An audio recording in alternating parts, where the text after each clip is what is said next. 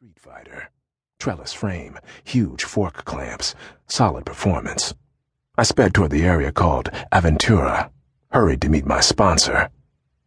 The international grifter named Arizona had arrived in the U.S. and was somewhere down here in Florida. The Hopkins job was done, but now I needed her assistance, had to work out my own problems.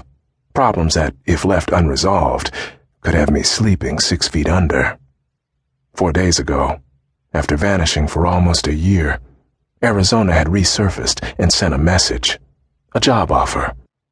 The message had been a cryptic text, had come from an untraceable phone, and was delivered to a temporary account on Gmail, one of a dozen we had set up for communicating.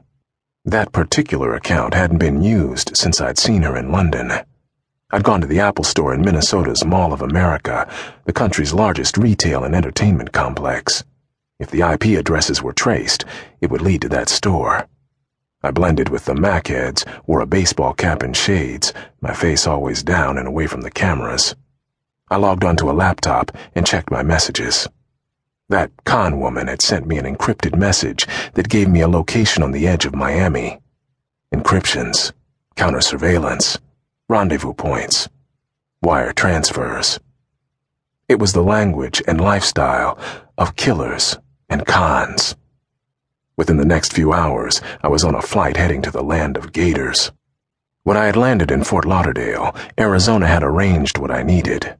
Ducati Street Fighter, black motorcycle helmet, racing gloves. All that, and a messenger bag that was weighed down by a 9, 2 extra clips, a remote, and something that would blow my target's mind. I took a deep breath, pulled up my face shield, and cruised.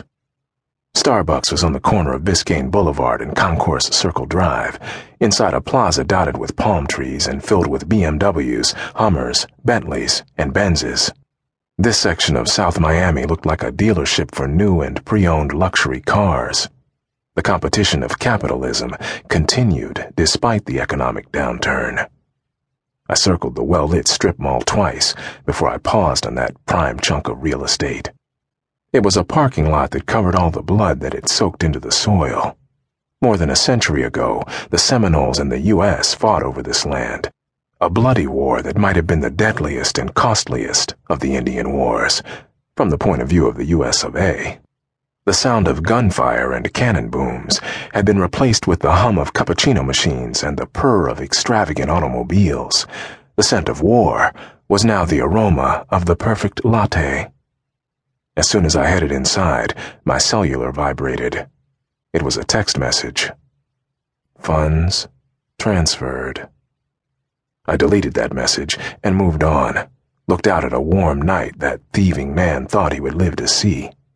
But someone with anger in their heart and money in their pockets had other plans. Inside was like Antarctica, the AC blowing on high. The noise level was in the red, a dozen multilingual conversations being trapped by glass and walls.